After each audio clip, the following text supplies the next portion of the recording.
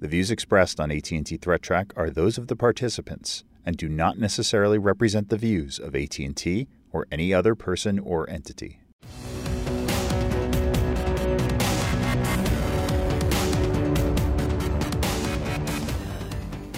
Hello, welcome to AT&T Threat Track for May 31st, 2016. This program provides network security highlights, discussion, and countermeasures for cyber threats. Today we're joined online by Jim Clausing. Hey Jim, how's it going? Going well. Had a good holiday weekend. Oh, right. Trying to stay cool over there? Yeah, well, it is getting pretty warm out here. Yeah. Okay. And thanks for being on the show with us again today. And also on the couch here we have Matt Kaiser. Hi Matt, how you doing? Pretty good. How about you? Good. And staring blankly off into space, we have Manny Ortiz. How's it going, Manny? Not bad. Good. Good to see you again. So let's jump into the first story, and I think this is one that you were looking at, Matt. Another nation-state actor kind of thing going on. It's called Stealth Falcon. What's the scoop on this one? Yeah, so this is a write-up by Citizen Lab, who, in my opinion, does really good, really technical and complete write-ups. They're attributing this one with sort of circumstantial evidence to the government of the UAE. Whether or not that's true is not really the most important part for me. For me, it's the technical analysis they've done, which is outstanding. Okay. So what they've got is there's a campaign being waged against certain supporters of a certain political viewpoint, and the attackers have created fake Twitter pages, users, a fake NGO, non-governmental organization, and this is the one that really I think is kind of neat, is a fake URL shortener, which they've made public. Oh, really? So they created this URL shortener. Because apparently there's code out there you can create your own URL shortener, basically. You own the domain, you have the software running, and it just sets up short URLs as you give it to them. And one of the Twitter accounts is sending out these short URL links to targets, and the targets are clicking them. Now, the interesting thing is that the URLs that are created by the attackers look just the same to like short URLs as the ones that anybody else can create, but they behave slightly differently. If I were to create a short URL on this site, it would point me directly to that site. Bang, I'm there. With one of these, it loads a secondary page in the middle saying, you are being redirected to X page, please wait. And while it's waiting, it's doing fingerprinting on the site. It's using JavaScript and possibly some other technology, but it's taking a look and saying, what is your browser?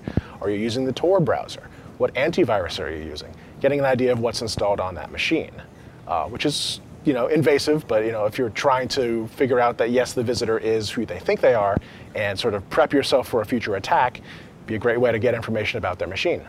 So Citizen Lab did something that I've seen done with other URL shorteners, which is kind of cool, is they were given samples of the short URLs. And URL shorteners are usually short domains / a couple of letters. They figured out you could enumerate the possible short URLs that are possible for that space and just figured out which ones were active and figured out where they were pointing and the different types of themes that were related to the short URLs that existed.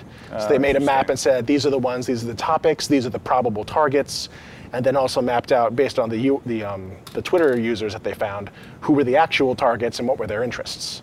So there's a very, very comprehensive write-up of that. It's pretty good investigative work.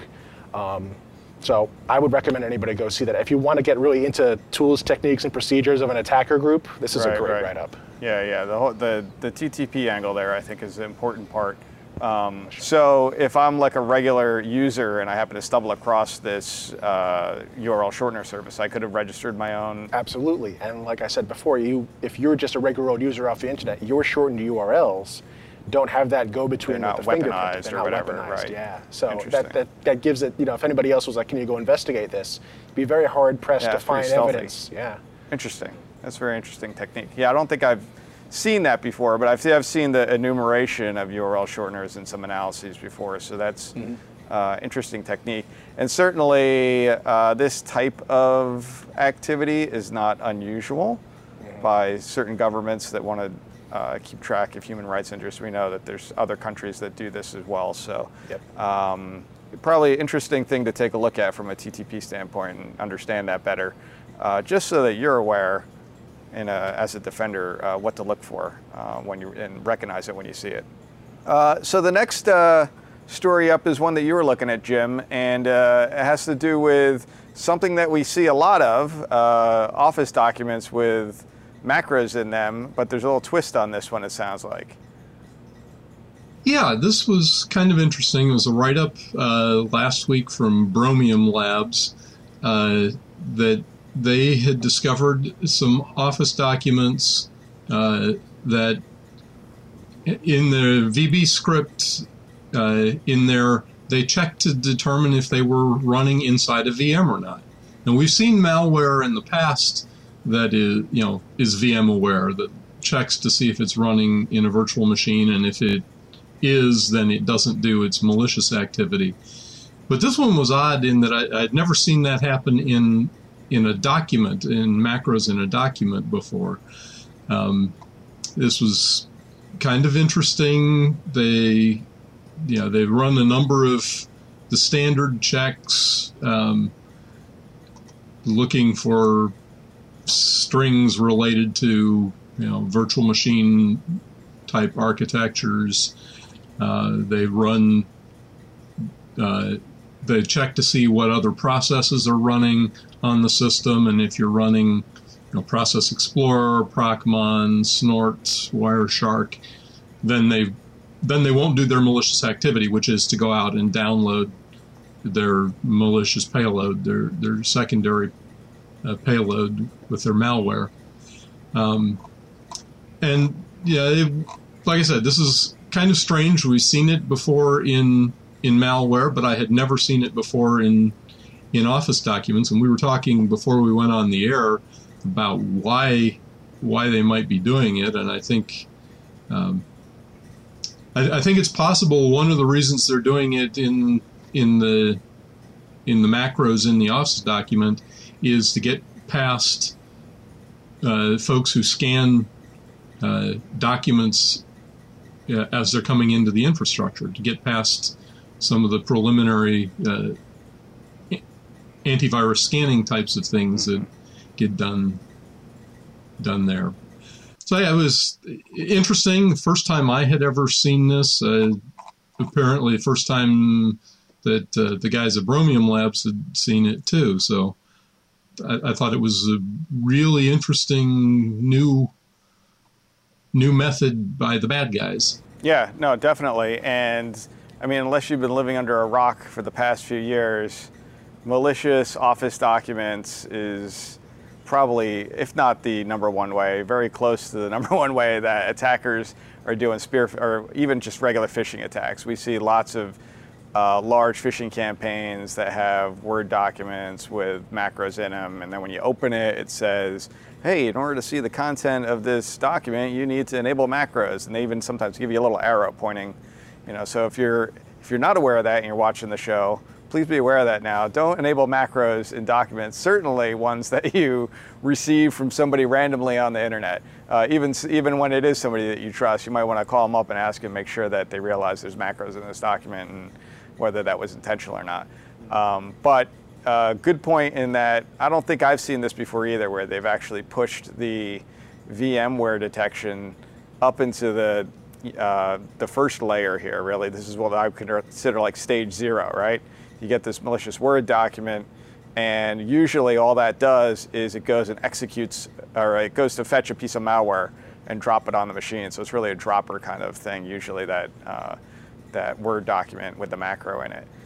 So now they're even shortcutting that, and I think you're probably right that they're trying to evade any of these email spam gateways that are maybe doing a little bit more rigorous analysis of the attachments that are in email.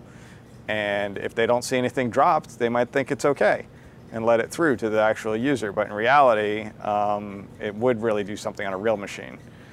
Yeah, so the way to get around this is read all of your email only on VMs. Right. Or run a rogue process called Wireshark.exe on your machine that doesn't really, you could run a very lightweight, do-nothing process that does that kind of thing. And actually, I think we were talking before the show too, there was some version of ransomware, I can't remember if it was Locky or one of them, where they actually had an inoculation that did some similar technique where they tried to set things in the registry so that when the malware got there, it would think it was already on the system and it wouldn't run. So they're trying to set things up, and it's another tactic you can do. I actually wouldn't recommend that tactic. I don't think that's going to work as a long-term strategy, but it's an interesting kind of method that some people have tried to use. So, but really, I think, we know a lot of defenders use virtual machines of one form or the other as a means to analyze malicious documents, executables, and whatnot. Most savvier analysis people have already figured out how to make a machine look like it's not a virtual machine, to get around all of these little tests. But some people are just doing it on a low budget, might not have done all that if they're doing a manual kind of setup on their own. Yeah, well, and there are more sophisticated tests that they could have done, but a few years ago I thought that the malware looking to see if it was running on a VM would actually stop. We wouldn't see as much of it because we're seeing more and more virtualized systems with cloud computing and with hosted virtual desktop and that kind of thing. I expected to see less of this. We haven't really seen as much of a decrease in the malware that looks for to see whether it's running in a VM. I haven't seen the decrease that I expected to see. So I guess I was wrong in that one. Maybe we will see that decrease eventually, but I thought the malware authors were shooting themselves in the foot by continuing to do that with more and more computing being done in virtual environments. Mm-hmm. Yeah, I guess we'll see. You're right. I mean, there's a definite move to virtual desktops, even a lot of point-of-sale systems. We know there's a lot of point-of-sale malware that runs in virtual spaces a lot of times as well. So we'll see. I guess it depends on who your target audience is for your malware, right? If you know your audience well, then you might want to custom tailor it. And it looks like whoever's doing this maybe knows that this is a good tactic to take. So I still like your recommendation, though. Just run a free copy of Wireshark on your machine and all the time. At all times? Right. All times. At all times. Process right? Monitor. And Process Explorer, That seems an easy way. There's a lot of free tools you can just run in your automatic startup. Yeah. That just run in the background. You might learn malware from. Yeah. You might stop a few things, but that's not really gonna work very well. As much as we joke about it. All right. So next story is one that you're looking at, Manny, and I guess there's some 0 days for sale. Yeah, like any other day that they're for sale, right? On the dark webs, as they say. But that's where Matt likes to hang out. That's where Matt hangs out. But this one has come to light because such a high price tag has been put on it, right? So this is this was found on a Russian language cybercrime forum, and it was put up for sale for $90,000. It's basically a Windows bug that is of the type LPE, which is the local privilege escalation. So it allows you to basically escalate your privileges. So once you've got onto the machine as like a regular user, you need usually a local privilege escalation to get up to admin level. So it's usually used as sort of in conjunction with other things. Right. So you get onto the box. Once you've used your initial vulnerability to get you on the box, a lot of times those types of that type of compromise gets you access to the currently logged on user. Then your next step is obviously to escalate, right? That gets you even further into the box. So obviously high value goes to these types of bugs. So this particular one that has this high price tag supposedly is valid on all versions of Windows. Okay. From 2000 all the way up to literally, it says here, the latest patch on Windows 10, which was interesting. Although it hasn't been completely and utterly verified yet, because I don't know who's got the money to go actually test one of these things out. But anyway, so basically the article goes through and it starts talking about the uses of LPEs and why this is so valuable, and and basically the actual seller in this case, which he calls himself Buggy Corp, which I thought was kind of funny, and the article itself actually, I guess to prove out, he actually has a video there where he's showing the use of this bug to prove out one of the methods that it was used to prove out that he actually does have this code and it actually does work. So the video actually shows it on a machine running EMET, which is the Enhanced Mitigation Experience Toolkit, Right. Which is some sort of software framework that I guess is supposed to be used Well, it's for... like an add-on for Windows. It's supposed to prevent malicious code from executing. It has a couple other features, and I can never remember what's in EMET and what's not, but things like, are DEP and ASLR standard now? Or are they part of I EMET? don't remember, but I think that was But there's in there another at one, one too, point, that's yeah. escaping me. It's got a bunch of things that it does. Right. So proving his vulnerability out on a machine that's actually running this is that it's just that next level up. Like, hey, Right. you Even know, if somebody's running EMET on their machine, which is not standard, it's like an extra layer of security. It's supposed you to can be, right, bypass yeah. that. Okay. Yeah, exactly. So either he's got the bug, or he's got a really good video editor. Exactly. So, I mean, that's the thing. Until someone has seen the code, this is Right. like, you know, it could be a show. It could be Yeah. some guy with some real good YouTube chops. Yep. Yeah. So again, it hasn't been proved out yet. So no one knows exactly whether or not it's true or not.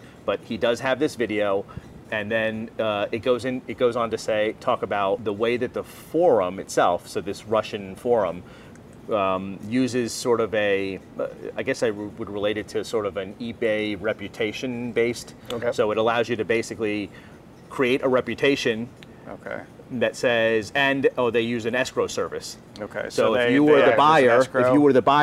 you would say, hey, look, I'm interested in buying it. I'll send the $90,000 to the escrow service.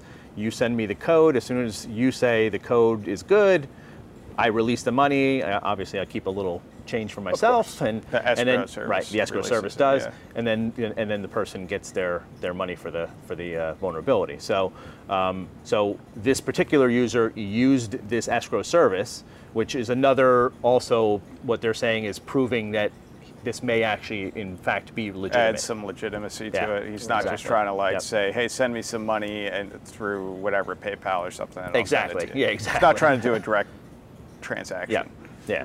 I see. So they also talk about that Microsoft. Obviously, I think we all know, and we probably talked about it. Microsoft has their own bug bounty program, and their bug bounty program. There was actually somebody from Microsoft that chimed in. And they had said, hey, yeah, we, usually these types of things we like to come through our bug bounty, and in particular, this kind of vulnerability presented to us would probably pay out somewhere between $50,000 and $100,000. Jeez. So, as the writer of the vulnerability, either going to sell it on the dark web or selling it directly to Microsoft, almost. Unless he could sell it twice. Well, yeah. Three different people, Yeah. right? I don't know. But wait, if he goes to Microsoft, he'll get a shirt too. It's You very gotta tough to get think that ahead. shirt. Yeah. I I'm forgot going to go show to the Cafe old Press shirt and make factor. my The own shirt Microsoft factor. shirt. Anyway. Got it. And that was actually one of the key points, was that there is quite a bit of variation between like how much certain people would pay for it. So in the market, what is something like this actually worth? Yeah, I haven't gone shopping for zero-day bugs No, lately, so no. I don't really know what the average price Right. is. Whether Well- it sounds like 90,000 from our discussion here might be a little on the high side. Well, I mean, you got to factor in the fact that Possibly. it apparently works on all Windows versions. That is pretty good. Yeah, I mean, the fact that Microsoft in their bug bounty program is willing to pay out $100K for a full bypass of EMET makes that pretty significant if in fact he really is able to bypass it. Right. Well, interesting story. And for those unfamiliar with the underground marketplace and these kinds of things, probably something that a lot of people don't know about. I'm not well versed on it myself, but I know that these kinds of things are transacted on a regular basis, in the underground space. So interesting thing to keep an eye on. And we know there's a lot of nation states and other crime war actors that they like to collect these things. Then when they have their new campaign, they can easily make that $90,000 back, especially a crime war campaign, in pretty short order probably. Yep. So as long as they're very organized, and a lot of these groups are organized, if you know what I mean. So we also learned that Matt hangs out in the dark webs. Yeah, I'm surprised I don't know this already. I should be much more up on this. You should. Absolutely. I just assume that you know everything that's going on the internet. You're my window into the darker side of the internet. So with that, let's move on to the next story. Speaking of working in the dark shadows of the internet to exfiltrate data, it sounds like somebody has a new technique that hadn't been thought of before. Well, yeah, this is maybe at least a really cool spin on an old technique. So this was a talk that was given at Hack in the Box Amsterdam. A company called SafeBreach, two of their researchers presented on, the title of the talk was something around perfect exfiltration of data. And whenever somebody says perfect in information security, my ears perk up and I go, this can't be right. But it's really cool. So they sort of posited the idea of, if you had to exfiltrate data in a system that was being completely observed, and it had to look normal, and it couldn't use any systems that were typical for like getting rid of, sharing out data like email or things like that. They very limited them. So they came up with like 10 commandments of how to do this right. And these are the rules they imposed on themselves and said, now what can we do with it? So things like complete visibility of the traffic. No, if there's SSL involved, then it's terminated at the edge, and whoever's the defender gets to see all of it. Time synchronization between the communicating parties, which turns out to be very important. And no direct communication, which means if A wants to talk to B, they have to talk through C, this third party, which gets rid of a lot of things that if you want to use like IP headers and stuff in there, you can't do it anymore because you can't really go modifying the traffic because a third party in between's got to deal with it. Right. If it's going to have some weirdness. Okay. So they come up with some pretty cool ideas. I feel like they're a little more academic than most. For me, this would be, if you're serious about getting data out and it absolutely positively cannot be detected, and you're willing to wait forever, these are the kinds of attacks you want to use. But these are the sorts of things where a bit at a time is being transferred. Okay. These are like, when you talk about covert channels, like to me, this feels very academic, like stuff I learned in school, where it's like, it's totally possible to do this, and you're like, well, who's going to wait around for several months to get their PDF document out of the server? Right. But anyway, so they talked about using web counters. So like you go to a website and it ticks up and says you have had X visitors, and now you're there and it's X+1. If you establish a time, like a series of moments at which you're supposed to check. So A visits the website, and this again, take this website, this theoretical website, assume that nobody else is going to it. Or at least that page up at that website. That one URL, right. Right. And A hits the page. All they do is they load the page. And then B at a specific time checks that same page and says, oh, okay, since the last time I visited, either the counter has gone up or it hasn't gone up. And one of those is 1 and one of those is 0. And that's your bit. And you do that over and over over. 8 attempts there will get you a byte. Yes, or non-attempts. On schedule. Right, yeah, if nothing's happening, you're still going to have to check, right? Yes. To get a 0 or a 1. And you're going to have to account for the other guy checking it too. But still, yes, this is your slow way of getting it. Slow. Yeah, I mean, you can try and accelerate the schedule, but I think we talked before the show, like any sorts of repeated requests like this is going to start to look like beaconing. And if you're doing something behavioral, you'll probably start saying, why is this guy hitting this web page that has nothing but a counter on it? Or it could be anything, It could be some other arbitrary web page you've picked, but why do they keep requesting it? Yeah. So it starts to get more suspicious the more times you hit the page. Account login time is an interesting one. Like if you log into a service like Yahoo or Gmail, and it says the last time you logged in was 5 o'clock on Tuesday, and then you log out, and they check it and they say, has somebody checked in the last time period? Okay, it hasn't changed. That's a 1 or a 0. Same kind of idea. So we're building it one bit at a time. HTTP server caching was an interesting one to see if the page was cached or not. The one I thought was probably the least likely to get detected is online friend statuses.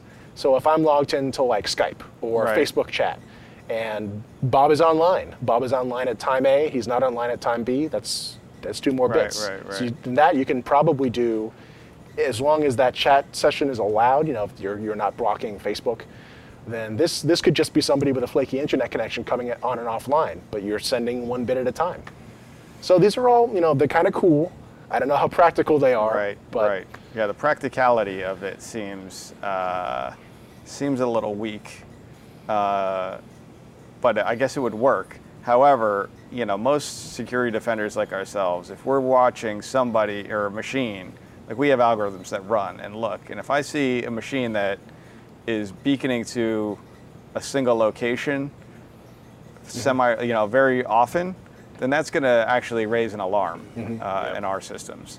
So they would have to do, like, if they're doing a byte a day, then maybe then I won't notice it. But if you do more than that. But that's the thing. Like, I think that last one, those friend requests, is probably the least likely to get noticed by the defender, because if you've got a service and the way that it works is it has to call the server every so often. Right. And anybody so those who's would be done the only ones where you could really hide more easily, right? Or a weather type thing. I think I was you did proposing.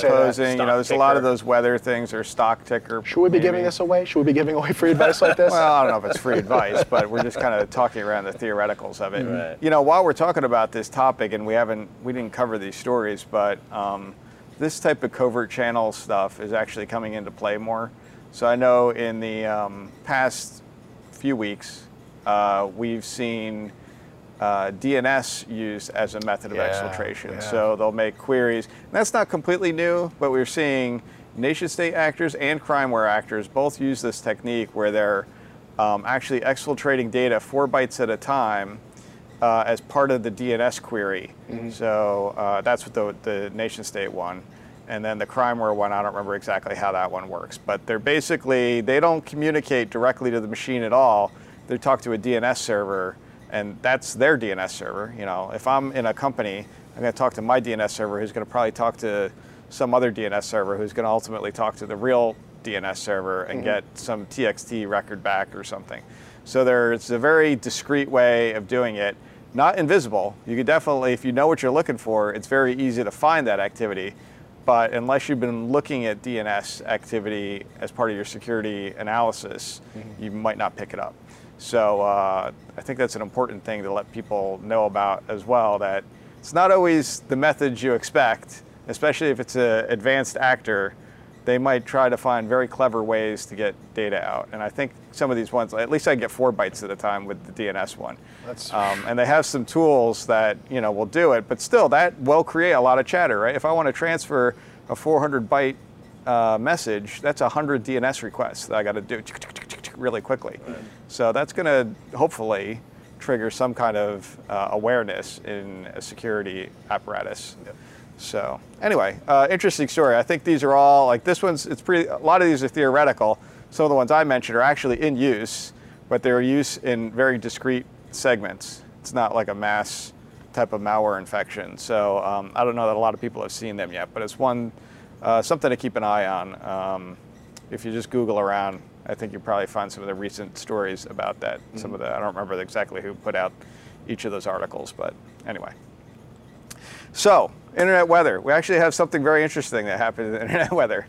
We have reached an unprecedented level.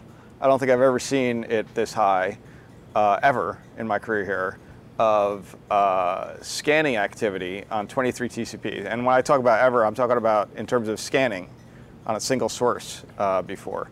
So we went from we've been talking about 23TCP as a scan source for years now. And I'm actually going to show you a 2-year chart. What's that? Scan source? Well, I mean scan sources, whatever. Right. But as a port that they're scanning on. So we've gone from kind of a normal average baseline of, let's just kind of rough eyeball it at like 60 to 80, maybe 70,000 scan SIPs per hour, up to 260,000. And this just really happened over the past weekend, really. So somebody over Memorial Day weekend here built out their botnet quite a bit. And this is more dramatic when we go to the 2-year chart. So this is a 30-day chart of this. When you look at the number of scan flows, you can see this actually kind of jumped up by about 5 to 6 times of the normal amount. So if we jump to the 2-year chart here, so this is the 2-year chart of activity. So we're going to expand, look at it in a longer term time span. We've been looking at this activity for a very long time, And you can see, I put red bars up here so that you could see all of this activity over the past 2 years, but because it's kind of hard now that it's just a small sliver up here once we squeeze it all together. But we've really gone from something that even back here in the 2014 timeframe, this was probably still the #1 scan source on the internet. Like in terms of the most scanned port, this was it in terms of number of sources, the amount of activity. And now we've reached a really unprecedented level. So it'd be very interesting to see if this continues. I hope it doesn't. This was pretty significant. I don't even know if I could explain how significant this amount of activity is. It's a lot. This is a lot of scanning activity, especially when you're looking at the 5 to 6 times as many scan probes on the port that was already the #1 scanned port. It was probably taking up like 30 to 40% of those pie charts ones that we would do. Some days we saw like 47 to 50% even. Yeah. This is really significant. So definitely one we're going to want to keep an eye on throughout the week here. And we'll give you an update next week, but it's quite a bit. So one of the other ones we've been talking about a lot lately is the 53413 UDP Netis router, which we see a lot of activity on. And I think Brian had mentioned this last week, that we're still seeing a decent volume of scan sources, even last week, over the last few months, but they haven't really been very active. You just kind of see this scraggly looking amount of scanning activity down at the bottom. So the top chart is the number of sources scanning. And then the bottom one is how much scan probe activity they're generating, those sources. So you can see that we have a lot of sources here, but they're not really doing as much scanning activity as they had been when you look back here before, where it was pretty much the amount of scan sources kind of trended about the same as the scan probe activity. It kind of had the same profile, whereas it kind of changed shape here a little bit for a month or so, maybe a month and a half. And within the past few weeks, we have noticed a pretty swift upturn in the amount of activity here. So in terms of the actual scan probes, you can see that this arrow is trending very steeply up, where the amount of scan sources is not really trending up as much. So we have kind of the same number of scan sources, maybe a few more than we used to, a few thousand more, but they're being more aggressive than they had been. So somebody's giving them instructions to do a lot more than they had been. So that's, I mean, we know this is botnet related activity. This is one of those ones that it's very trivial. You just send a UDP packet out to the internet with a message in it that says, go download this file and execute it. And if the machine's a Netis router, or the appliance is a Netis router, receives it, and he's got this vulnerability, he'll say, okay, and he'll go do it. And now he's a member of your botnet. So, so it looks like somebody's trying to build that out a little bit more. And maybe they had a period of time here over the past couple of months where they weren't really utilizing it very well, or giving it instructions to do additional scanning. So the 4028 TCP is another one we've talked about. DT server, and I forget what the DT, it's not DHT, it's something else, but it's not really what the official name is for it here. We've talked about this before. I've never really dug into it completely.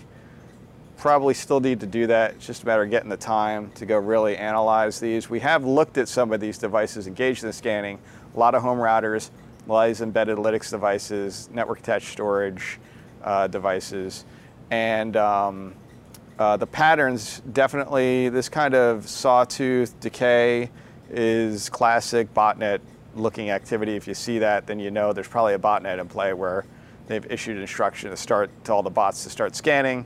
The fast ones finish quicker, the slower ones finish slower, and you kind of get that decay like that.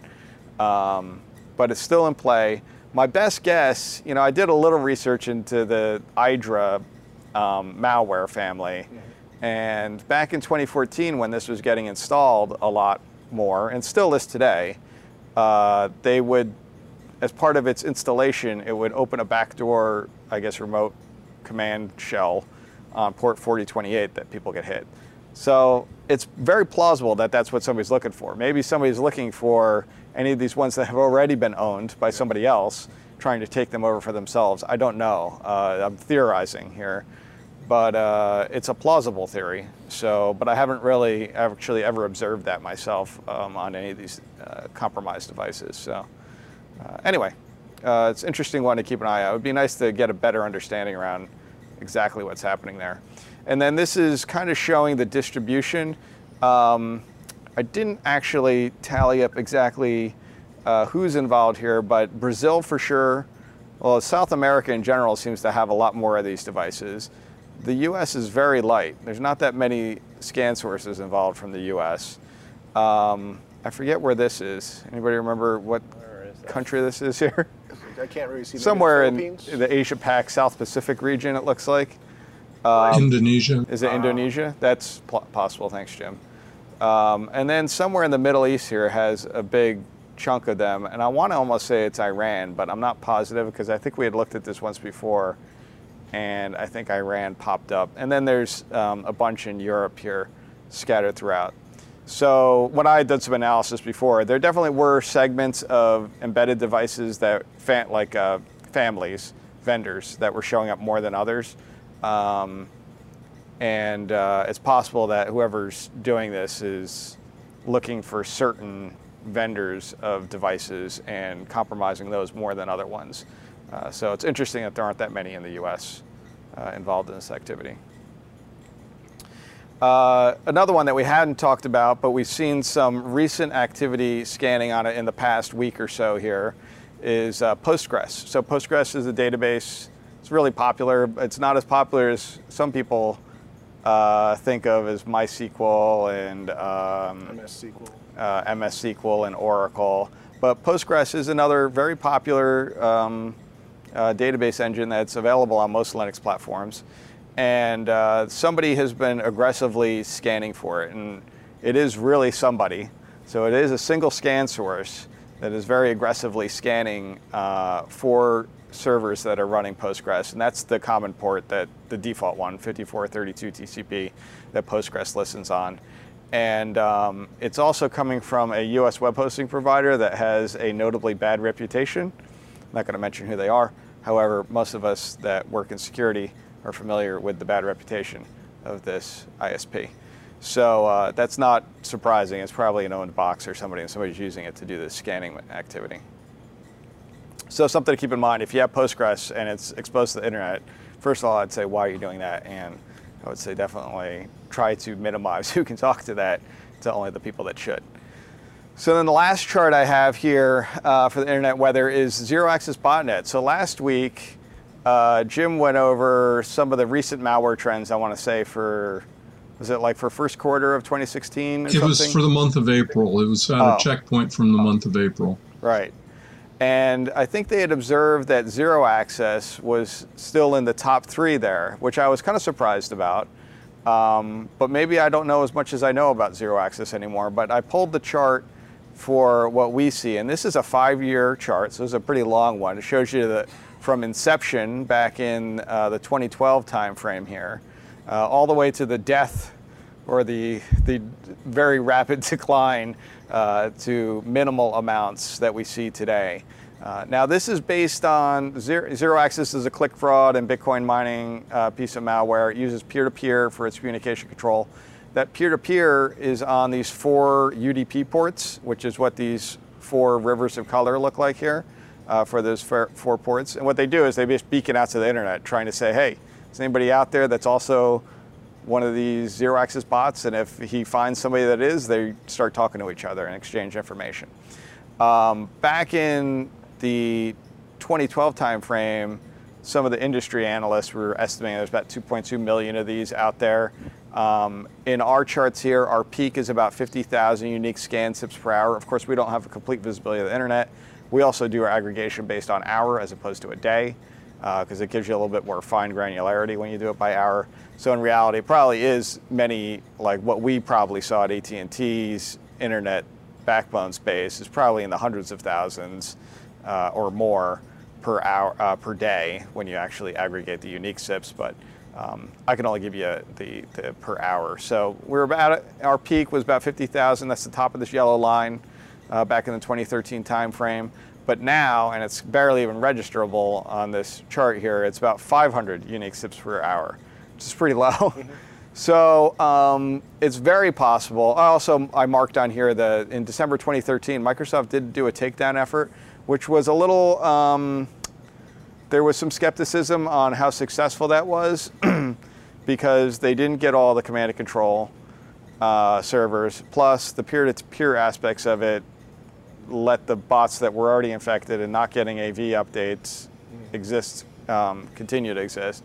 However, I would argue that at least for these variants that use this peer-to-peer protocol, it seems that over time here, it was fairly successful in lowering this down quite a bit. Now, if zero access has changed, which I'm not aware of, and they're using some different means for command and control, which is possible, and that's why that other article had mentioned them still being quite a few out there, that would be interesting to know. I'd like to see if I could get an updated chart to that regard. But I thought it was interesting to take a look anyway to see how it's been doing, because we had been looking at this over the past many years, especially back when it was in its heyday here, back in the 2013 timeframe. We were keeping a close eye on it. So, and even back when it was in its heyday doing click fraud, I think they're estimating that, this is an estimate, that the amount of revenue it was generating, this botnet, from click fraud operations was about $100,000 a day, which is quite a bit. So if I'm running a criminal enterprise here with these bots and I'm able to defraud, a lot of these advertisement things that are paying me to get clicks on their pages, they were estimating about 100,000. Now, whether that was a real number, I don't know, but that's some of the reports I was reading when I was kind of researching this again this morning. So anyway, I thought it was interesting too. So that's the show for today. Thanks for joining us. If you'd like to get in touch with us, you can email us at attthreattrack@list.att.com. You can also find AT&T Threat Track on the AT&T Tech channel, YouTube, and iTunes. Please follow us on Twitter. Our handle has changed recently. We're now at ATT Business on Twitter, so you can follow us there. Actually, all of the AT&T stuff, I think, is going out through, well, not all of it, but at least for the business and security offering stuff that we talk about is through that Twitter handle. So update your bookmarks and make sure you follow us over there. I'd like to thank you, Matt. Thanks, Jim. Thanks, Manny. I'm John Hogaboom. We'll be back next week with a new episode. Until then, keep your network safe.